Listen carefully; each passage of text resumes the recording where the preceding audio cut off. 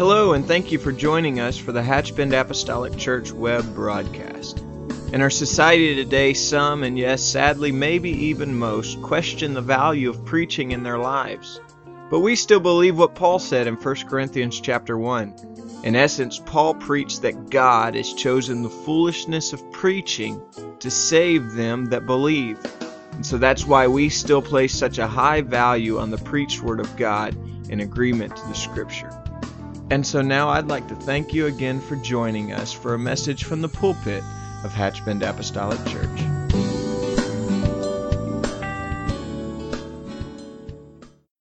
going to enjoy it while it lasts. You can be seated this morning. Thank you for standing. Thank you, Brother Allen. Always very thoughtful and on time. If you'll join me in the book of Mark, we're going to read one verse of Scripture this morning. Mark chapter 5 and verse 34. We have spent the preceding 3 weeks talking about the subject that Jesus is Lord. That's been our overall focus, our overall stance. We know that, but we need to be reminded of that from time to time. That Jesus is, in fact, Lord. Mark 5 and 34, one portion of Scripture, speaking of Jesus, he said unto her, Daughter, thy faith hath made thee whole. Go in peace and be whole of thy plague. And so we're going to visit the subject of faith this morning. We're going to kind of wrap everything up that we've been talking about in one hopefully neat package in the end. And we're going to speak on the subject of faith, and that your faith has made you whole. Your faith.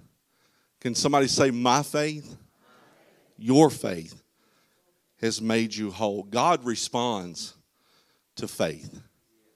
Faith is a curious thing. Faith will cause you or someone to do certain things, to go to extraordinary lengths. Sometimes lengths that others may think or ascertain or unattainable or unapproachable, unreachable. Faith produces something in us that is needed. Faith produces confidence. Whatever you're placing your faith in, you are placing your confidence in. Romans 12 and 3, we've heard it said in the last few services, says that every person, every man, mankind has been given the measure of faith. And so everyone who is born on the planet has been given faith, has been given the measure of faith. And so the question is not whether we have faith. The question is not whether or not we possess faith. The simple fact of the matter is that we have faith. It belongs to us. The Bible says it has been given to us. And so we possess faith, and we also possess the ability to use that faith. We're going to spend a few moments in the book of Mark chapter 5. We've spent quite a bit of time in that chapter in the last few weeks. And so we're just going to take some maybe a different approach, perhaps a more narrative approach to a very age-old story. And so faith is important.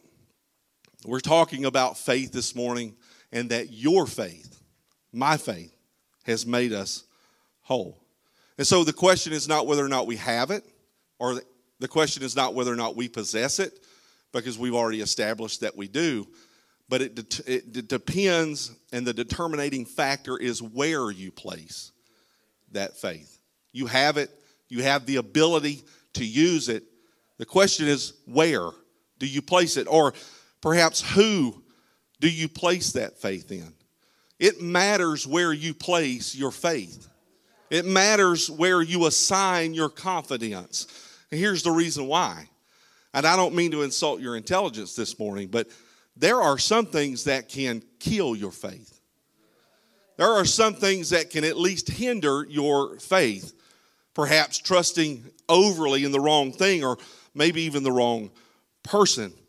Maybe you don't know this, but if you've lived more than 15 minutes, you know this by now, that there are some people that will let you down.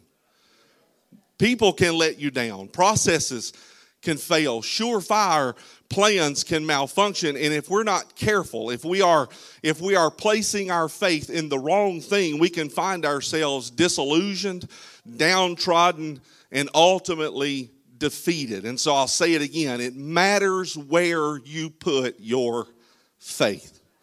It had been 12 years for her. 12 years of suffering. 12 years of an incessant issue with no end in sight. Over a decade, she had been the victim of a chronic condition that affected every single aspect of her life. She was considered unclean. Ceremonially, she was considered unclean, regarded as unapproachable, reprehensible. Of those who would suffer from her such condition, at best, they were considered to be a threat to the sanctity of their surroundings. Castigated to be perpetually confined to her own abode. She was separated from the populace, and we know her simply as the woman with the issue of blood. This is what the law said of her condition. Leviticus 15:25 through 27. This is what the word of God said of her. And if a woman have an issue of her blood many days out of the time of her separation, or if it run beyond the time of her separation, all the days of the issue of her uncleanness shall be as the days of her separation, and she shall be unclean.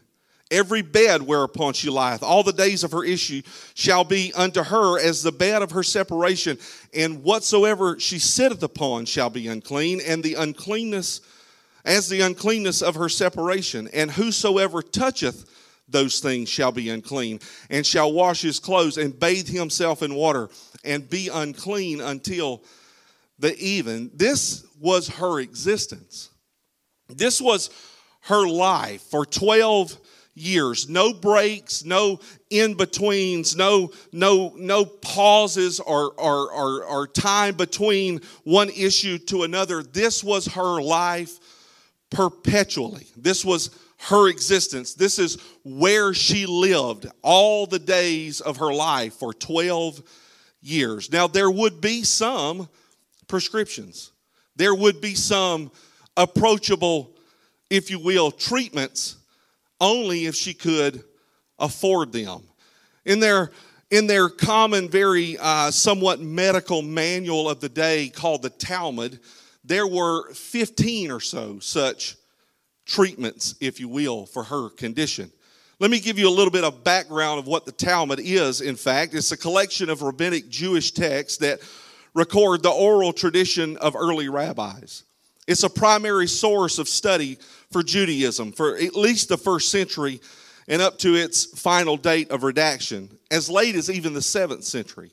And so this Talmud, this manual, this book that they used in conjunction with the Word of God was their, so to speak, medical manual. There were two versions. The Babylonian one was the one they went through because there was over 2,000 folio pages of its standard edition. And so this book, this accompaniment, if you will, was sort of a text of interpretations in a sense that would cover a multitude of situations and circumstances. In fact, every conceivable subject possible. It was incredibly scoped. It was fundamental to the text of Jewish people during the Middle Ages and even beyond, up till and including the days of Jesus when he walked the earth. And so these are sort of the cures. And I don't mean to bore you this morning, but let's look at some of those from this book, the Talmud, prescriptions. One says, take of gum Alexandria of alum and of Crocus hortensis, the weight of a zuzi each. Let them be bruised together and given in wine to the woman that hath the issue of blood. But if this fail, try this. Take of Persian onions 9 logs, boil them in wine, and give it to her to drink, and say, arise from thy flux. But should this fail, set her in a place where 2 ways meet, and let her hold a cup of wine in her hand, and let someone come behind and affright her, and say, arise from thy flux. I mean no disrespect, but I think they got that mixed up with hiccups. But take a handful of cumin. This is number 4. And a handful of crocus. I don't know what that is. And a handful of, I'm not even going to try to pronounce that. Let these be boiled together and give her to drink and say, arise from thy flux. But if this doesn't work, dig 7 trenches and burn in them some cuttings of vines, not yet 4 years old, and let her take in her hand a cup of wine, and let her be led from this trench and set down over that, and let her be removed from that trench and set down over another. And in each removal say unto her, arise from thy flux. And if that didn't work, there's at least 10 more behind it that she could try to see if that would at least do something for her. Formulas, opportunities, 10 more of them that we will not take the time to read today. But that would mean that there would be 10 more appointments. That would mean that there would be 10 more doctor's visits. That would be 10 more trips, 10 more financial obligations for her, only if she could afford them. The Bible says that she suffered many things by many physicians. Now, that does not mean that she suffered because they were trying to harm her. They were, in fact, trying to help her. That just means that she went through everything that she could conceivably think of to try and staunch this illness in her body. It means that she tried everything. It means that she did everything and spent everything that she had in order to just try to find some remedy, some maybe, some hope so, off of some opinion or some interpretation of a pseudoscientific formula, only to be left in the same exact state, if not worse. Think about it with me. The physical toll that the disease must have exacted upon her all by itself, but not to mention the mental anguish that came along with it. Those questions at night that kept her up. Will this ever end? Will I ever be over this? Will I ever make it through this? Will I ever be able to come out on the other side well? Will it ever happen?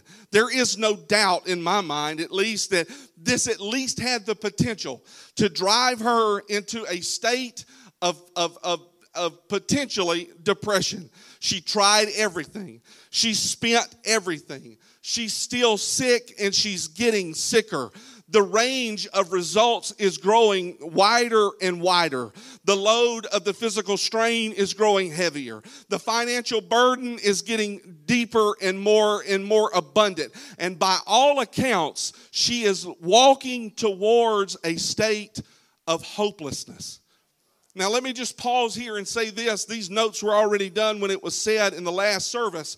But hopelessness is an absolute place that we must never find ourselves in.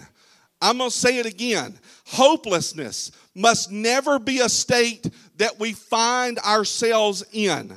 Hopelessness is not a resort. It is not a place that we should ever attempt or even think about visiting, because hopelessness is, it was, and it will be until the day that He returns what takes the lives of most people in this country and in this world. The utter hopelessness that I'll never make it through this. I'll never get okay. I'll never be all right. I'm just going to have to live with this until the day I die. I'm never going to be all right. But hear me now. Hopelessness is not a resort, because it doesn't have to be. Hopelessness is not somewhere that we have to find ourselves, because hopelessness is not the resort. Faith is the resort. We have faith. And so we don't have to live in hopelessness. We don't have to ask those questions, will I ever make it through? Because we have faith. Somebody say, I have faith. And our faith is not in the ability of a physician.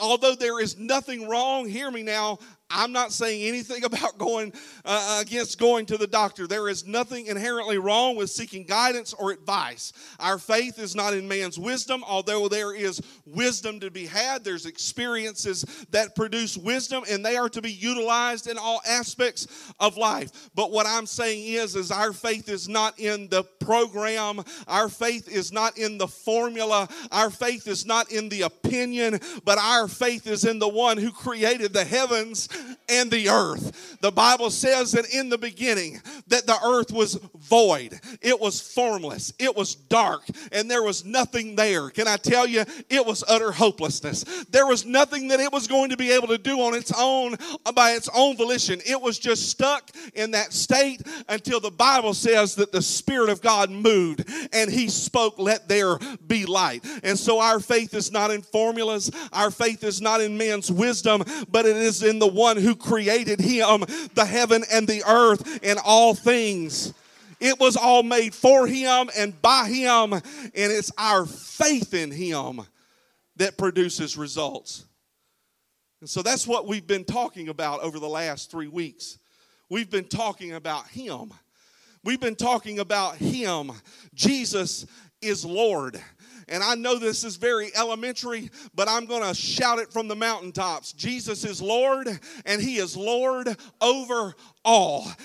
Everything is under His feet. Everything is subject to His feet, to His voice, and to His will, and to His way. We've heard through various ministers over the past 3 weeks. I'm just going to go through them again. We've heard that Jesus is greater than any culture. We've heard that Jesus is greater than any storm, whether that's internal, external, natural, or spiritual. Jesus is greater than any oppression. He's greater than any depression, and God is greater than any possession. Jesus is greater than any disease. You can name it. His name is already above it. The Bible says that He's been given a name which is above every name, and that every knee should bow and every tongue confess that He is Lord of all, because He is Lord. He's proved it throughout the Gospels. He's proved it already that He's greater than nature. He's greater than the devils. He's greater than disease. And in just a few moments, He's going to show us that He's even greater than death itself.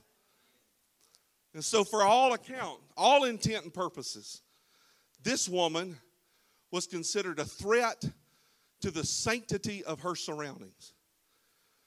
By all accounts, she was considered a danger to her community. You see, throughout Scripture, we can see disease as being thought of as communicable. That any disease, anything could be communicated through touch. We've seen that this particular one, a communicable disease, it was said of her that she should be isolated from her surroundings, as if not to contaminate anything that she comes in to contact with. And so in this portion of Scripture, she's not supposed to just be out and about. She's not supposed to just be out to the market. This is not just a normal day for her. This was not just normal societal communion that she was banned from. In fact, she was banned from ceremony in the temple because she was considered to be ceremonially unclean. Her condition declared her ceremonially unclean, preventing her from even going to the temple. You see, she would not be able to offer up sacrifice until the Bible says she was cleansed from her condition. She would not even be able to enter in to the temple until she was cleansed from her malady. 7 days beyond, in fact. But she heard about something. She heard about a man. She heard about him. And she heard about what he had done and what he was doing and what he was going about doing. And that day, she determined in her heart that no matter what, no matter the law that's against me, no matter the community that may be against me, no matter the disease that is in my body, I am going to make it to Jesus. It does not matter what's going on in my life. It does not matter what potentially could hold me back. I am going to make it to him. Can I tell you this morning that was faith? That was her faith. And it was her faith that drove her out of her prescribed and her mandated isolation to make it to the feet of Jesus. Now, the anxiety and the questions that had to surround her mind, that had to just attempt to just defile this idea that she had in her heart, preventing her from even stepping out in the first place. She must have asked herself the questions. She must have asked them over and over as she determined in herself, do I ask him to touch me? No, I can't do that. Perhaps I could just somehow get to him. He could speak to me. He could say something to me. He could perhaps pray over me, and that would take care of my issue. But that would mean that I would have to make myself known. That would mean that I would somehow have to, let me just say it in our vernacular, I'd have to out myself. I'd have to make myself known to the crowd and to the people. I would have to make everyone aware that I was present. That would mean that I would have to be known, that I would have to make my condition known. I'm not even supposed to be in town. I'm not even supposed to be near people, much less a holy man. But it was her determination that pushed down all of the doubt. It was her determination and her faith that said, whatever I have to do, I'm going to do it. If I have to make myself known, I'm going to make myself known. I'm going to come to him with my arms open and my heart open, and I am going to do whatever it takes to get rid of this thing that is holding me down. And then she thought in her mind, if I could just make it to him. He's a holy man. He's been touching and healing people all over the place. If I could just make it and touch the hem of his garment, I will be made whole. I'm here to tell you this morning, it's that kind of faith that led her into a realm of deeper understanding and revelation of who Jesus is. I'm telling you right now, it's that kind of faith that will take you from where you are into a deeper understanding and a revelation of who he is. It was her faith that placed her in a position to be revealed unto a profound knowledge of who he really is. Let me say it like this. One commentary wrote, according to the ceremonial law, the touch of anyone having a disease, which this woman would have defiled the person touched. Some even think that the recollection of this may be why she decided to approach him stealthily and touch him in the crowd and touch the hem of his garment alone. But there was a significant instinct within her, a significant instinct of faith within her that brought her to him in the first place. And bringing herself to him then in effect taught her that if the touch could set her free from that defiling disease itself, that it would be impossible to communicate that defilement to him, because he is Lord of all. Let me say it like this. Her faith took her from a place of hopelessness and depression and weary and turmoil into a place that said, I can make it to him.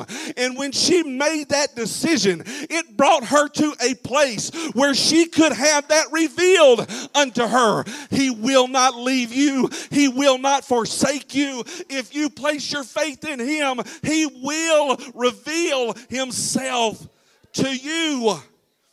That is what faith can do. You see, faith is action. She could have stood there all day long in her house and said, I believe that he can heal me, but I can't go. I believe all day long that he can heal me, but the law says I have to stay. And she would have stayed sick. She would have stayed downtrodden, all the time believing that God could do what she thought he could do. Faith is action. Faith will make you move. Faith will take you into a realm of moving, of transportation, of taking your need to Him and placing your faith in Him. Placing all of your confidence in Him begets more understanding of who He is and what He is capable of doing in your life. I'm not talking to novices this morning. I'm talking to well-seasoned people, well-seasoned saints that can back me up 1,000% to say that if you'll just take it to Him, He'll make a way for you. Whatever it is, whatever's holding you back, if you'll just get to Him, He will show Himself to you, and He will show Himself strong unto you. That's what faith can do. Faith builds upon itself. She found out that day that Jesus really was who everybody had said He was. She found out that day that what she thought He could do, He really could do. She found out that day that who He said He was in fact who He is, because just by touching the hem of His garment, think about that. Just by touching the hem of His garment, the Bible says that she was made completely whole. Now, I don't prescribe to relics and things of that nature, to objects that you can put on a shelf and pray unto, that has the power. They don't have the inherent power to do anything in your life. I don't believe for a moment that Jesus' garment was some sort of celestial garment that just He walked by and people would touch it and they would fall out in just a heated passion of whatever, worship or whatever you want to call it. I'm getting off my notes this morning if you can't tell. I don't believe that. I don't believe that it was a relic. I don't believe it was some sort of magical garment. It was her faith in Him that caused the virtue to flow out of Him. My God in heaven, I feel the Holy Ghost. It was her faith that activated the healing that went into her body. And so it revealed to her, her faith revealed a greater understanding of who He is, but it also revealed something else to us. It's important to understand this morning that Jesus was not just kicked back on a stool somewhere on the corner with His disciples. He wasn't just hanging out waiting for somebody to walk by. No, Jesus, as per usual, Jesus was on the move. As per usual, Jesus was in transit. You know, He had just come, we heard this last week, He had just come off the heels of casting a legion of devils into swine that ran into the ocean. He had traveled back across the lake, and he had just come from healing that man of Gadara. And in this instance, the woman was not the only one in need of a miracle. Jesus was actively in transit. Mark 5:21. And when Jesus was passed over again by ship unto the other side, much people gathered unto Him, and He was nigh unto the sea. And behold, there cometh one of the rulers of the synagogue, Jairus by name. And when he saw Him, he fell at His feet and besought Him greatly, saying, My little daughter lieth at the point of death. I pray thee, come and lay hands on her, and that she may be healed, and she shall live. And Jesus went with Him, and much people followed Him and thronged Him. It's here where we see two stories as they come into collision together. Two instances, two circumstances collide right here in this scripture. Two people, two of them, both in need of a miracle. One, a ruler of the synagogue, a highly exalted ranking officer, one by name Jairus. The other, a very lowly and unnamed and unknown and otherwise isolated woman with a disease. Jesus was on His way to heal a daughter.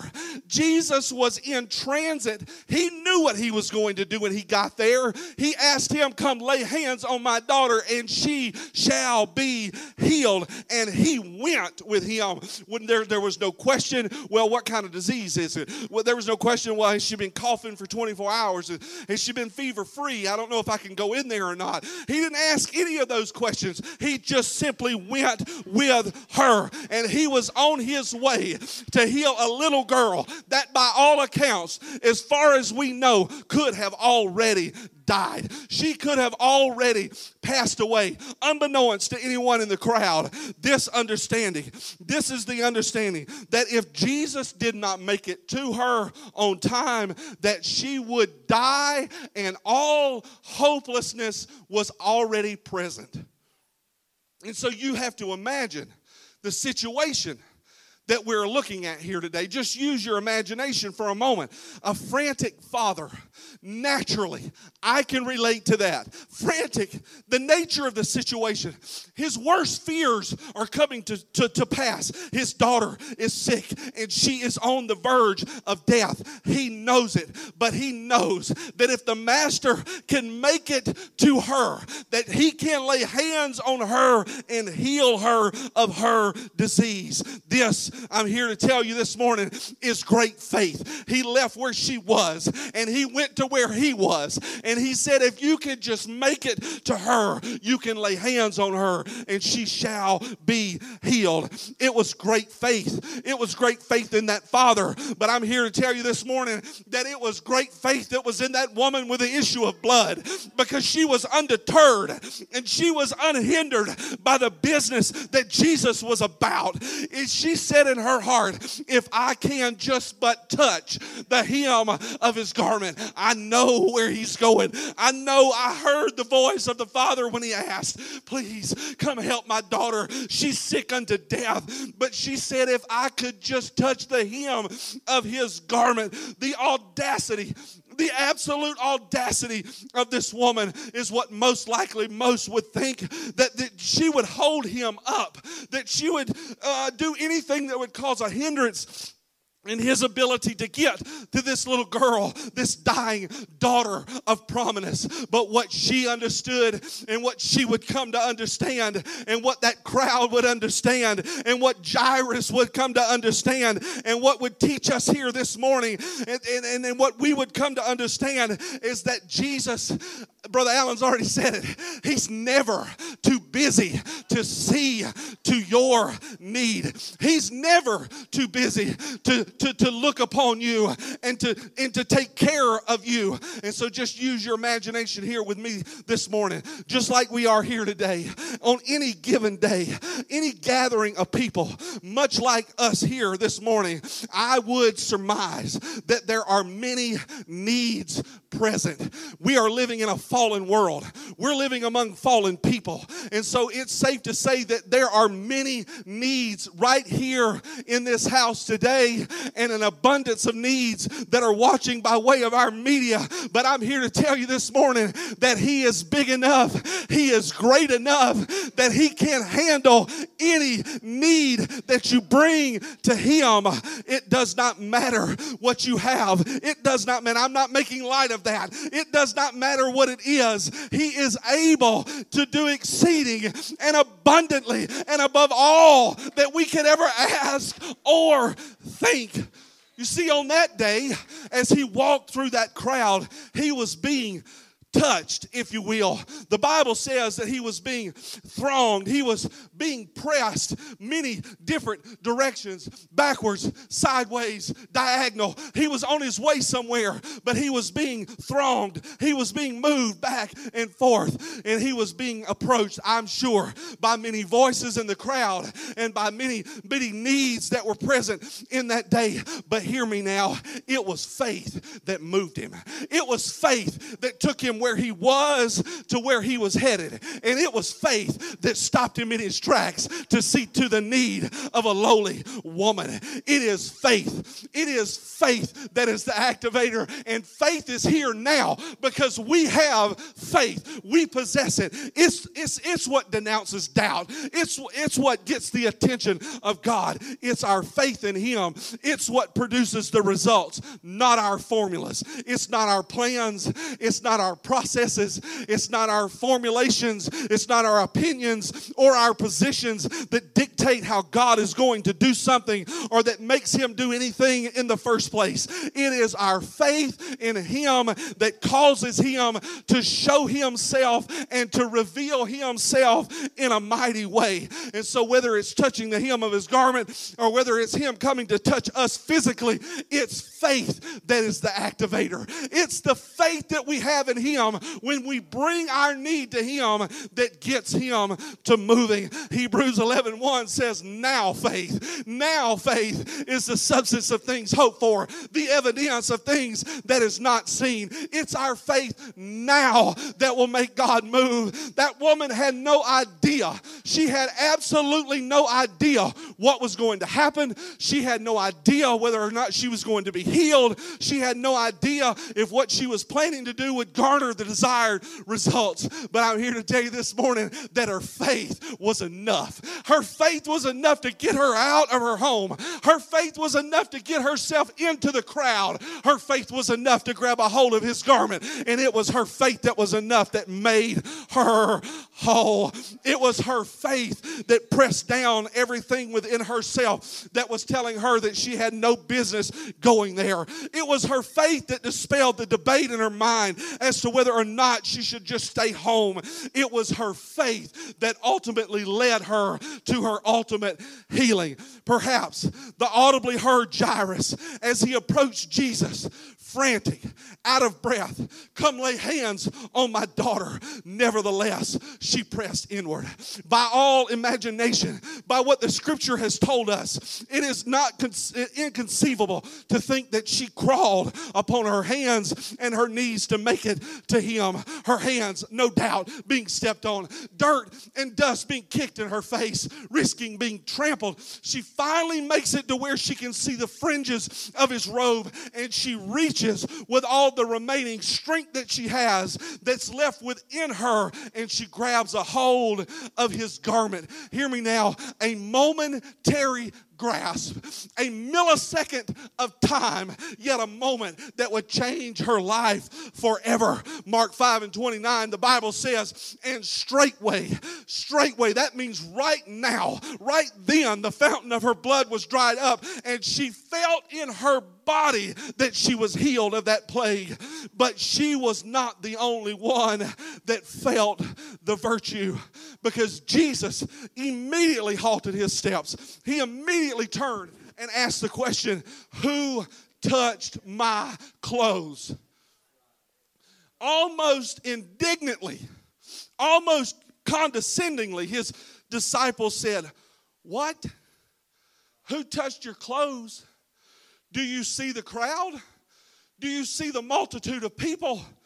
They're thronging you. There's a lot of people, Jesus, that are touching you right now. There's a lot of people that are putting their hands on you, bumping into you, and you're asking the question, who touched me? Well, respectfully, disciples, that's not what He asked. He said, who touched my clothes? That makes it even more significant. How would He feel that His clothes were touched if it were not virtue that flowed out of His body? He said, who touched me? Who touched my clothes? Jesus understood that there were a lot of people touching Him. He understood that there was a lot of people that were inadvertently bumping into Him, that were touching Him by chance. They were touching and coming into proximity, but only by chance, just by way of the situation, just by the onlookers, just by the ambulance chasers, going to see what might happen, might be following behind to see if we can see a miracle. There were a lot of people that were there accidentally. There were a lot of people that were unwittingly touching Him and coming into contact with Him. But Jesus perceived the purpose. Jesus perceived the intention. Jesus felt virtue flow out of Him because He perceived the faith, not necessarily the touch. It was the touch that did it. It was her faith that activated it. But his mind went straight to that because he perceived the purpose in her to be healed. You see, she was not just coming for a casual encounter.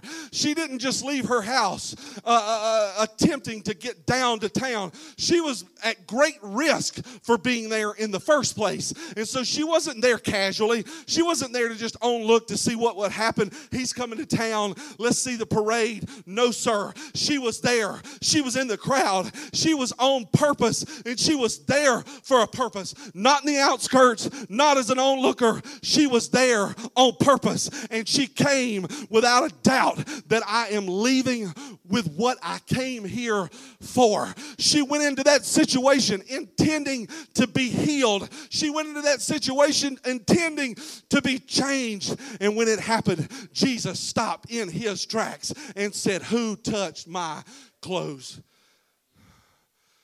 Wow. I got a long way to go. Not knowing what to expect. He knew her when he saw her. Trembling. Not knowing what his response would be. Everyone in the crowd knew her. They knew she shouldn't have been there. They knew that she was sick. How dare she violate the law by being here? How dare she subject this holy man to her uncleanness? It was a mess in a moment. But in a moment, the response turned from fear and trembling to this. But the woman, fearing and trembling, knowing what was done in her, came and fell down before him and told him all the truth. She told him everything. She told him about the sickness, the years that she suffered, the money that she had spent, the doctors she visited, all the things that she had tried to no avail. And she told him of her intention, her need to be made whole, her desire to be clean and to be rid of this disease. And not knowing his response, she awaited, trembling in anticipation. Would it be rebuke? Would it be reprisal? No. We already know the end. We already know the story. It would be absolute and utter compassion. He said unto her, and it's very important, he said unto her, daughter, thy faith hath made thee whole. Go in peace and be whole of thy plague. Jesus called her daughter. We still call her the woman with the issue of blood. We still call her by a disease and a malady that she no longer suffers from. From that very moment she was made healed, she was made cleansed. And so Jesus didn't call her, hey, sickie, or hey, diseased, or hey, lame. No, he called her daughter. That means descendant. That means child of God. What we see in this interaction is not an overt admonishment, but it is a father's heart to a daughter's hurt, as his comfort and his understanding just blankets her whole life and tells her that thy faith hath made you whole. I'm closing. Her faith brought her to Jesus. And because of that faith, she left his presence whole. And hear me, a daughter acceptable in his sight. She entered the situation unclean, but she determined to leave complete. And Jesus healed her of her disease and brought her in to proximity to the family by calling her daughter. And so I'm here to tell you this morning, it does not matter where you are in your life. It does not matter who you are. You don't have to be a prominent person in the community, and you don't have to be homeless on the street. But if you find yourself in one of those categories or anywhere in between, I'm here to tell you that whatever you bring to him, he has the ability to change your situation and bring you into his proximity. He will call you daughter. He will call you son. He will make you whole and cleanse your mind and bring you to him clean. Let's stand together. Now, as it were, hopelessness rears its ugly head again. Because while all of this is transpiring, the daughter did in fact pass away. And she did die. But I'll just cut to the chase because we're out of time. He went and healed her too. And so we already know that whatever you bring to him, he's not too busy. If you have something that you need to get rid of today, He's not too busy. Yeah, there's a lot of needs in here. There might be a lot of voices in here. Where you are online this morning, there might be a lot of voices in your mind that's trying to tell you and detach you from your purpose. But God can and He will see to every need that you have. There are some things that we put ourselves in, and there are some things that we wind up in just by way of life. But He has the ability to take care of every single one of them if we'll just put our faith in Him. And that's all it takes. Faith. Faith in Him. Faith in His Word. Faith will move you to action. Faith will move you to repentance. Faith will move you into baptism in Jesus' name. Faith will move you into receiving the baptism of the Holy Ghost. Faith will move you into bringing your disease to Him and your addiction to Him and your malady to Him. It'll bring everything to the feet of Jesus. And what you'll find is compassion. What you'll find is a name change. You'll go from unknown to known, because that's what He did. He made the crowd know she's now a daughter. She's now whole. She could have left there completely whole and nobody would have ever known it. And all they would have known is she's still the sick lady. She's still the woman with the issue of blood. But Jesus called her daughter. Come on in, daughter. You're accepted in my sight. You're clean and whole now. And it's your faith that has made you whole. Why don't we lift our hands this morning and thank Him for giving us the measure of faith, giving us the ability to use that faith and to place it in Him. Lord, we love You and we thank You for Your Word. We thank You, God, for everything You've done in our lives. We thank You, Lord, for giving us the ability to utilize our faith. I'm just asking You now to give us the courage to do it. Give us the courage, God, to step out, that no matter what is going on around us, no matter the naysayers, no matter the negative voices, God, that we would staunch them and push them down and make our way to the feet of Your cross, oh God, and we'll praise You for it in Jesus' name. In Jesus' name. One more time, would you clap your hands to the Lord?